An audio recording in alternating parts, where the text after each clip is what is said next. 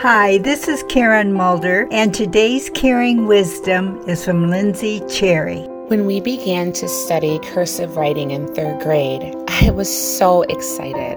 I couldn't wait to try my hand at fancy writing. My teacher, Mrs. Claver, stepped up to the chalkboard and wrote students' names. As she wrote my name, she said, "Lindsay is a beautiful name." It was the first time an adult had taken positive notice of me in school, and it was certainly the first time I had been called beautiful within the academic setting. Something inside me bloomed. Was it hope? You see, I was a black girl who was adopted by white parents, and we lived in a mostly white community. I'm sure that for Mrs. Claver, it was just another school lesson, but for me, it was life-changing.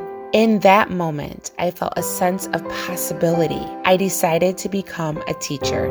Fast forward many years, and now I am a middle school language arts teacher with a passion for helping all students achieve success. Words do matter. A small act of kindness can make a big difference, especially to a disenfranchised youngster. Thank you, Mrs. Claver. Thank you, Lindsay, for sharing your wisdom. May we remember that words do matter. God bless. Thank you for visiting wisdomofthewounded.com. Resources on how to care well.